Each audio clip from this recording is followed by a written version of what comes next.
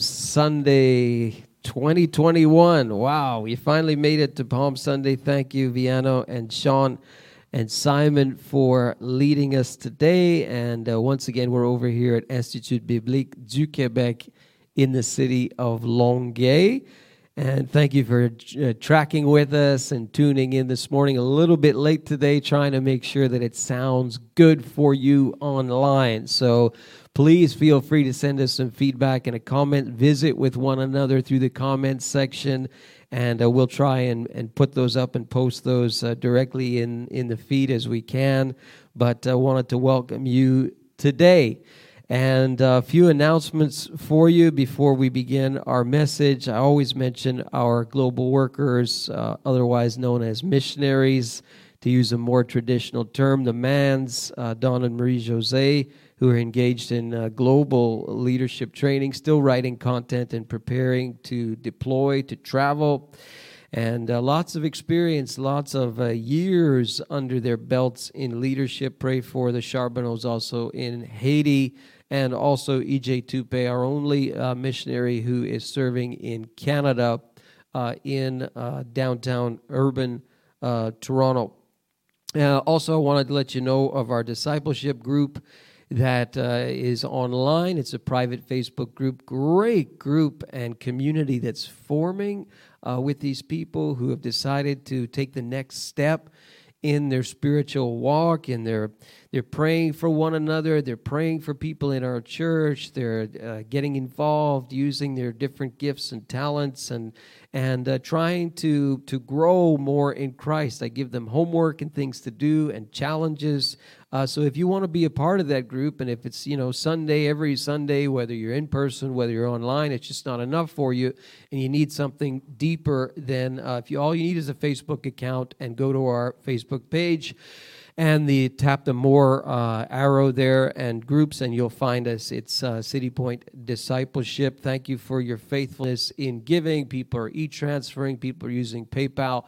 People are delivering to our mailing address. Thank you for that. Let me give you a big piece of news about Easter. You have heard the announcement this week, probably from the province. So before he made the announcement, we were set for 2 services at Cineplex on Easter Sunday. One was supposed to be at 9:45. The other was supposed to be at 11 because of the, at the time, 25-person limit for places of worship. We're a unique church in the sense that we don't own a place of worship. We rent a public place. But Cineplex was saying, well, we're going to play by the rules of operation for places of worship for you. And so we were respecting that. And then the province changed the rules a little bit and said, no, we'll go up to 250 max in a place of worship, provided there's 2-meter distancing and masks and so on, and all of the normal protocol. So we are going to make things simple. Next week, Easter Sunday, we will be at Cineplex at 10:15 in number 10. If you have registered already, you don't need to do anything else. Just show up on time, wear your masks, and that's pretty well all you've got to do. You will be washing your hands when you walk in. We'll have a hand sanitizing station inside our theater. 2-meter distancing between families and so on will happen there, but we've got plenty of room. So if you have not registered, you can do so very easily on our website, citypointchurch.ca. We're going to have our band live. We're going to have some treats for kids 12 and under, little Easter kind of treats for you. And we're going to finish up our message series, What's So Big About Easter, talking about the resurrection of Jesus. All right, it's just going to be nice to be together in the same room at the same time. And I've spoken to a number of pastors who are doing the same thing. Different churches do different things, but I've spoken to some, and just excited to get people in the same room. It's been a long, long time. So, register online for that. I will have an announcement about Good Friday shortly. I will get that to you by text or by email. Still working on something for Good Friday. Haven't finalized it yet, all right? So watch your smartphone or your email account. If you're not on our email list or text list, if my producer can roll that ticker at the bottom of the screen, just text the key phrase "Reach the One" with no spaces. Reach the One to 514-900-0130. And I will be able to communicate with you directly. No paper. We don't have to worry about that. Go straight to your phone or your email account. If you're brand new with us and you're coming on Easter Sunday, all you have to do is register through our website, and you'll get right into our email list automatically. So it's really easy, okay? So today is Palm Sunday, and we're going to do part 4 of our message series here, What's So Big About Easter? Anyway, because people have this view, this perception of Easter that, well, that's either it's eggs, bunnies, and chocolate, or it's these Christians who believe in their God, Jesus, and, his resurrection from the dead or whatever, but it's not really big news for the rest of the world. And I want to challenge that idea and say that this is the biggest news that's ever happened. Oh, I'm going up, I'm going down. I'm being heard, yes? Something happened here. Okay, well, make sure I'm being heard, because I think my monitoring just went. But as long as you're being heard, I'm being heard online, that's what matters, okay? That's the challenge. I think if we look at the Scripture and we look at history, the most significant event is the resurrection of Jesus. This transformed the world. And I want to try and help you understand that. And so we've looked at the baptism of Jesus, the temptation of Jesus. We looked at the miracles of Jesus. And today we're going to look at Palm Sunday. And you'll see why in a few moments. And the message title is The Unexpected King. If we're not coming through online, please let us know. Maybe if you could turn the subs up in the house here, I could hear myself a little bit more. People are saying thumbs up. Everything's good. Excellent. All right. Let me give you a little bit of binge watching for homework over what we call Holy Week. And I will tell you, as I've told our discipleship group, to watch the streamed series called The Chosen. Just go to thechosen.tv. You can watch it on, I think, YouTube. You can download the app on Apple or Android devices. I would challenge you to watch this series and to share it with non-Christian people of different religious views, people of no religious views. They will be surprised. They will be wondering if that's what the Bible really teaches about Jesus, because it is so well done. The characters are so well developed. It just makes you want to watch it and keep watching it. Season 2 will start on Easter Sunday night, I think at 8 o'clock, all right? So I'm going to be tuning in and watching it. I thought it was excellent. I found myself very moved watching this series, and I'm quite picky about these Jesus stories a lot, and movies and television series and so on. So I would challenge you to watch that. Today we're going to talk about the unexpected King. This is Palm Sunday, as we call it. Now, the nice thing about this event in history that we call Palm Sunday today, it wasn't called that back then, is that we've got it in all 4 accounts in the Bible's New Testament. We've got it in Matthew and Mark and Luke and John. So I've put on your screen there Matthew's account, Luke's account, John's account, because Mark's is very similar to Matthew's and Luke's, okay? This is a case where you want to read this thing in all 4 of the Gospels, because if you do, and you see it from the different angles of these writers, and you understand just a little bit about history, you're going to find out that what we typically understand about Palm Sunday is actually off. And there's a real practical relevance to Palm Sunday today.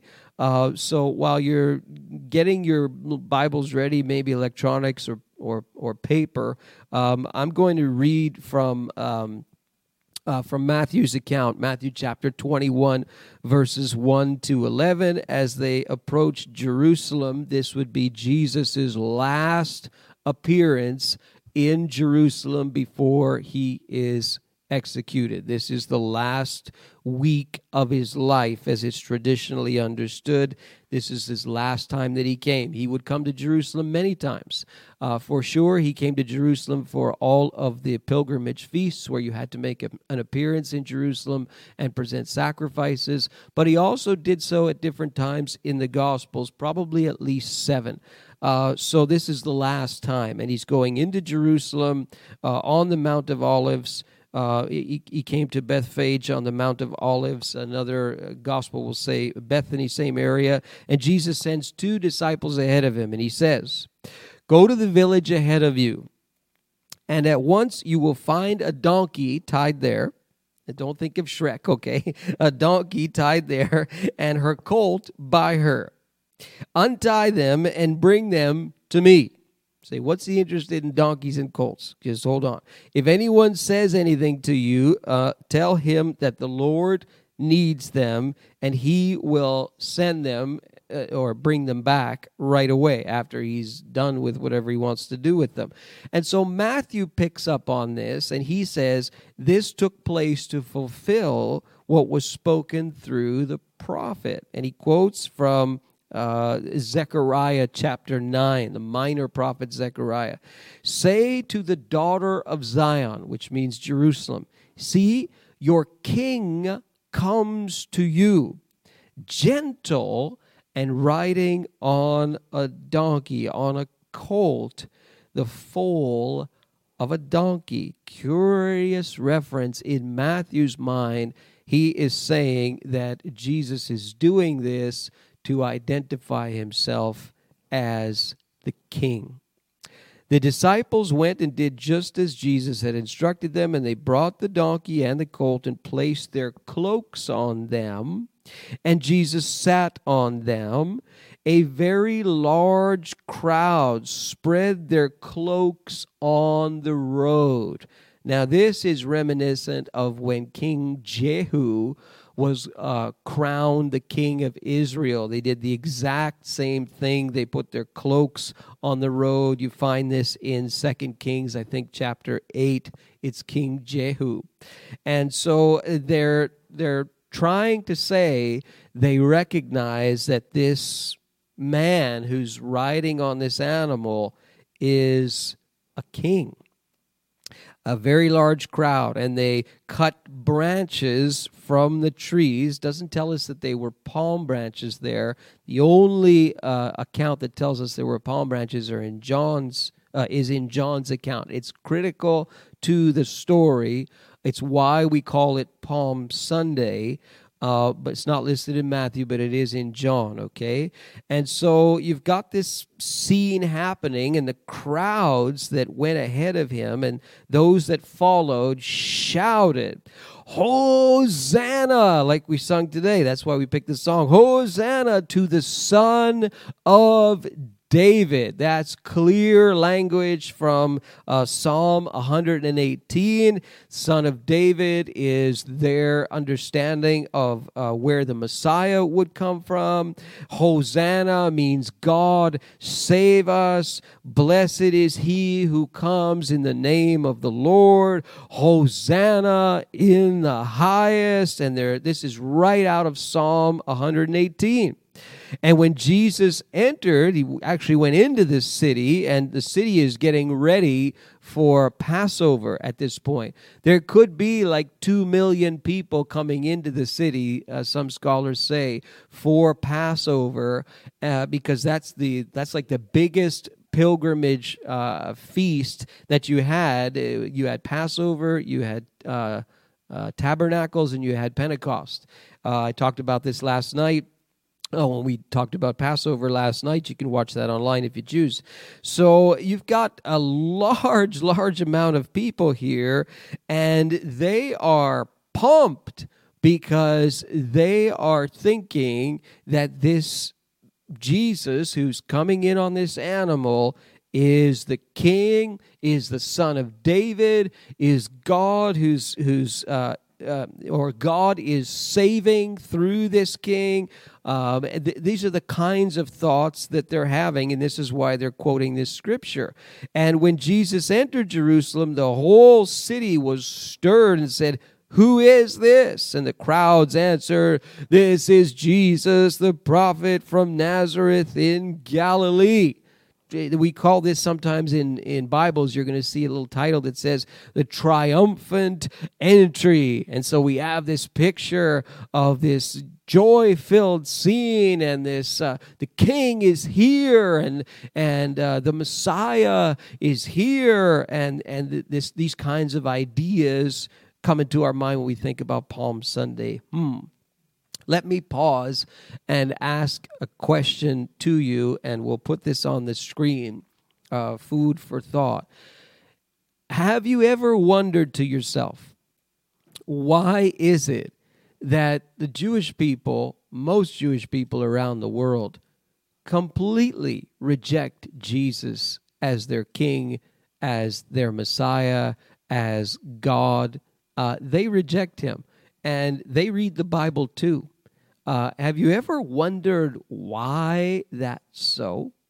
Let me give you some reasons that come from today's rabbis. There's just a few things that I read, but generally they all say the same thing, and I'll give you 8 reasons why they say this. Number 1, and we'll put these on your screen, according to today's rabbis at least, and see if you find some similarities to what we see in the Bible. No man can be God, they say. So for any man to make the claim that they are actually God, which Jesus clearly did, and the Jews certainly believe that Jesus made those claims, or they wouldn't say that he's not the Messiah today, right? So they can read the New Testament too, and they're saying, well, look, this guy in your Matthew, Mark, Luke, and John is claiming to be God. No man can claim to be God, and so it's impossible for him to be the Messiah. So huge problems with the idea that there was a claim to deity. And Jewish people today do not believe that the Messiah will actually be God. They believe he will be a man, but not that he will be God.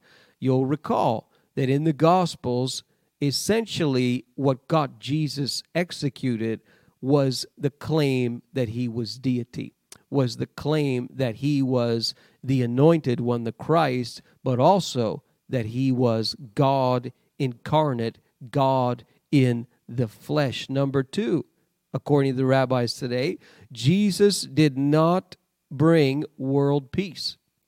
In other words, when the Messiah comes, he's going to bring universal, lasting world peace. And your Jesus did not do that according to them, right? Remember when Jesus was born, the angelic visitation, what do they say? Peace on earth, goodwill to men. We sometimes translate it. And so in their understanding today, these rabbis are saying, well, if Jesus was the Messiah, where's the peace? Where's the world peace? Number 3 objection, Jesus did not bring the world to worship. So in their view, when the Messiah comes, the whole world will be unified around him, will respect him, and will worship him. And that didn't happen with Jesus, they say. No, objection number 4, Jesus did not regather the exiles back to Israel and to Jerusalem. So that's what the Messiah is supposed to do. In their understanding, he's supposed to gather the remnant, the exiles who have been dispersed from the nation over the generations. They're supposed to come back. There's supposed to be a regathering to Israel. They say, well, Jesus didn't do that. See? Objection number 5, Jesus did not rebuild the temple. Well, when Jesus arrived, there was a temple already, but 40 years after, that temple would actually be destroyed. So within a generation of Jesus' appearing, the temple in Jerusalem would be completely destroyed. It's never since been rebuilt. The city was destroyed at that time by the Romans. And so they say, well, if Jesus was the Messiah, where's the temple?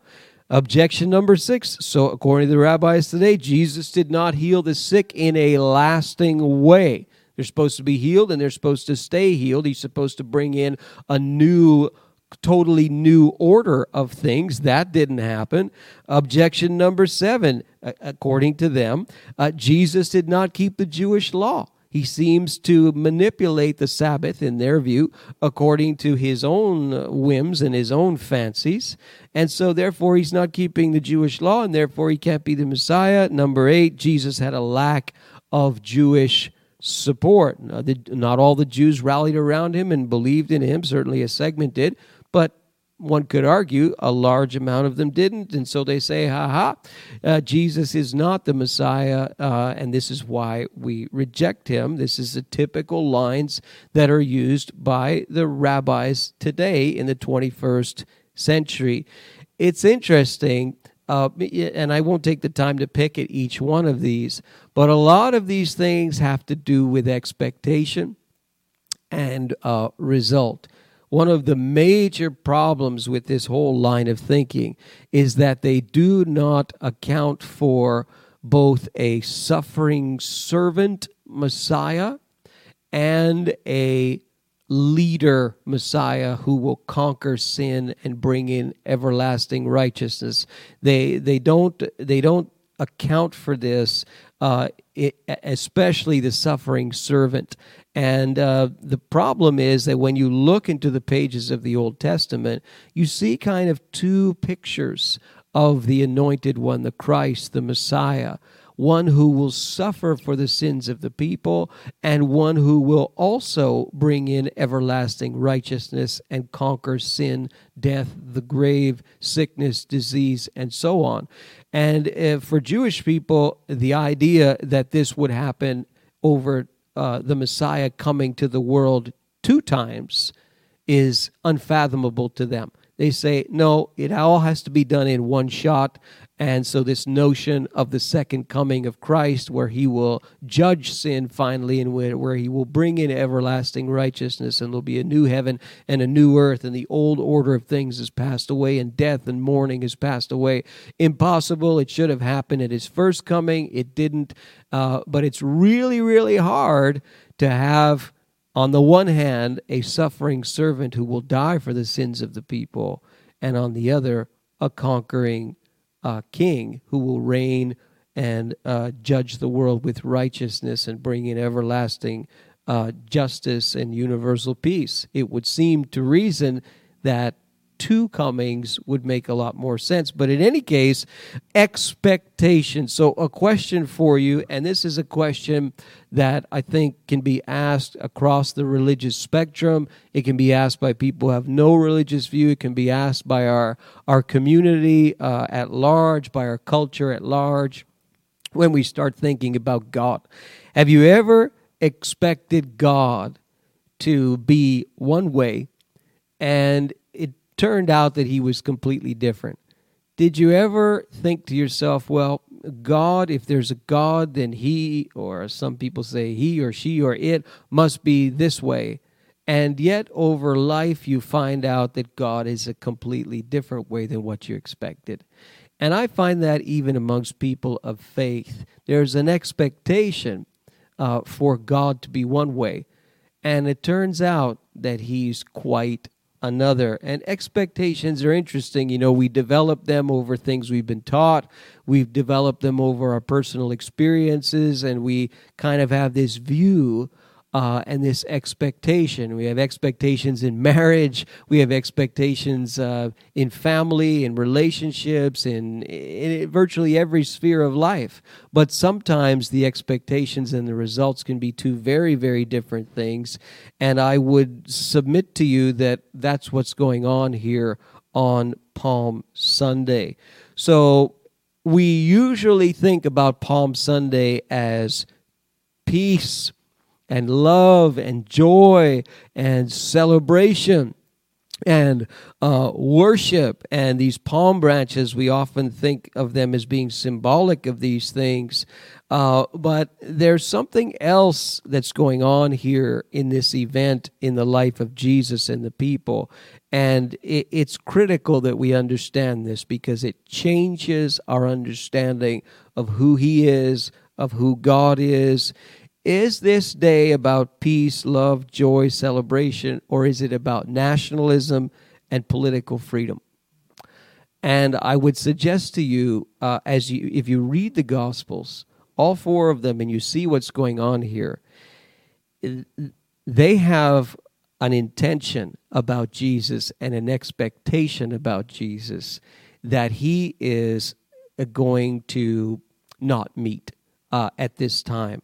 So if we flip over to Luke's Gospel and we read it in Luke chapter 19, we see something rather startling that we typically do not think of at all when it comes to Palm Sunday. I highly doubt that when you woke up this morning and you thought, oh, today's Palm Sunday, yay, you did not think of God in the way that I'm about to read. You did not think of Jesus in the way that I'm about to read at all. But this is Luke's rendering of it. And he gets to the part where the crowd starts developing and Jesus comes in on the animal, and it says this way, verse 37, when he came near the place where the road goes down to the Mount of Olives, the whole crowd of disciples, and that's not just the 12, that's this whole big crowd, began joyfully to praise God in loud voices for all the miracles they had seen. Blessed is he who comes in the name of the Lord. Again, from Psalm 118. People would utter that Psalm 118, especially at Passover, if they were religious zealots and there was a potential self-proclaimed Messiah on the scene.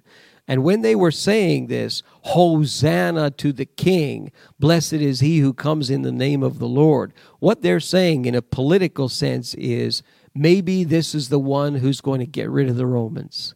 Maybe this is the one who's going to set us free from this oppression. This is what they're actually saying, and I'll show that to you in a moment here. Verse 39, some of the Pharisees in the crowd said to Jesus, "Teacher, rebuke your disciples." You need to quiet these people down. They're calling you the king. You're not the king. You're not the Messiah. Jesus says, I tell you, if they keep quiet, the stones will cry out. He's not denying he's the Messiah. But watch what happens, and only Luke picks up on this. As he approached Jerusalem, which is in the immediate vicinity there, it's not like he steps out of one place, steps into another place, and the crowd is not there, and the crowd doesn't follow. And he saw the city. He wept over it. He's not celebrating. He's weeping. He wept over it. And he said, if you, even you, had only known on this day what would bring you peace. You say, what do you mean? I thought Palm Sunday is about peace and joy and celebration and the King has come. And Jesus has a totally different perspective on this. He said, if you would only know on this day what would give you peace. But now it is hidden from your eyes. Verse 43, it's a stunning thing he's about to say. The days will come upon you when your enemies will build an embankment against you and encircle you and hem you in on every side. 40 years after he said it, it came to pass. They will dash you to the ground, you and the children within your walls. They will not leave one stone on another, because you did not recognize. Your expectations are wrong. You did not recognize the time of God's coming to you.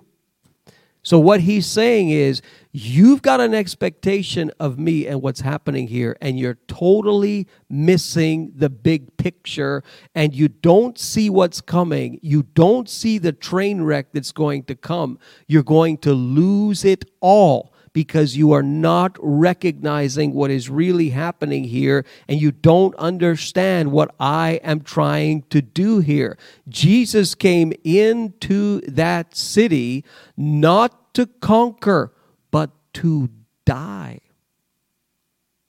What? This is why he's weeping. They do not recognize what's going to happen. And this business of palm branches, I'll show you this picture on the screen here. This is a coin that dates 2,000 years ago, or about 2,000 years ago.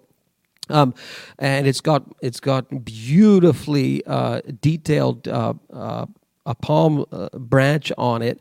And this commemorates, I think there's about 22,000 of these coins that have been found. This commemorates a rebellion by the Jews after the temple was destroyed and after the city was taken over. This is a rebellion by the Jews under a self-proclaimed Messiah by the name of Simon Bar Kokhba. And this is about 125, 135, I think it is. He was a self-proclaimed Messiah, had a little bit of success.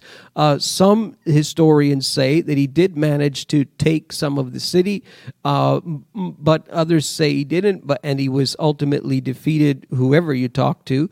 But you see these coins, and you see these palm branches on these coins, because the palm branches were the symbol of the national victory that they were looking for, the political, the military, and the national victory that they were looking for. In the story of Hanukkah, we talked about Passover last night, but in the story of Hanukkah, you have the Maccabees under Judas Maccabeus, the Jewish people, taking back the temple from the Seleucid empire in this guerrilla warfare thing, and they light the sacred candelabra in the temple after it had been profaned and so on, and this thing stays miraculously lit even though they didn't have enough oil. But what did they do after that? They had these palm branches that signified that conquest and that victory and that military power to take back their temple and so on. So these palm branches are not, peace, love, joy, and celebration that they're putting on the ground as Jesus is coming in. They're saying, "You're our man. You are the king. You are going to overthrow these Romans. You are going to give us our nation back. You are going to give us political conquest. You are going to give us military might and victory because you're the king. You're the Messiah. And so we worship you. Hosanna in the highest." This is what they're expecting. And Jesus is weeping over this. He's saying, "You have totally missed the boat." His method of transport, I'll put that on the screen for you, on this donkey, from Zechariah chapter 9, notice, gentle, not on a glorious, white horse or something, but gentle on this colt. He's not coming into Jerusalem to kick out the Romans. He's not coming in with a national motivation to conquer and to raise an army and to do all of these things like Simon Bar Kokhba would 100 years later. No, he's coming in for a very, very different motive and agenda. Now, there's something that's happening now. It's been going on for a while, but it's come to a sort of a fever pitch right now, as it mainly in the U.S., but it is in a lot of other places around the world, and you see traces of it here in Canada. And there is this idea, it's called Christian nationalism, and it's this idea that the United States or Canada, for that matter, these are Christian nations, and we need to take back these nations, and we need to make disciples for Jesus and tell people about Jesus, but that's because there will be so many of us that we will be able to overtake this ungodly political system and in this ungodly world, and we will conquer and we will Christianize the nation, as it were. And this kind of what you call Christian nationalism. And so it's this idea that we're in real trouble here, and we need to dominate, we need to take over, and that's what our faith is all about. Folks, that's the same thing that they thought 2,000 years ago on Palm Sunday. It may be the reason why Judas went through with the betrayal, because in his mind, it could have triggered a violent revolt. And so he thought that might be the tipping point. Judas is a complex kind of psychological figure in the Gospels. But there were these people on Palm Sunday, and they're saying, here's our man. What did we see in the United States, the previous president? There was a huge surge of Christian support around this president because of this very reason of Christian nationalism. There were people who were calling the previous president the Messiah because of this. Well, he's bringing in some policies and some things that are sort of in line with the Bible a little bit, and he's speaking against this and he's speaking against this, and he's pro-religious freedom and he's pro-life and he's pro-Israel.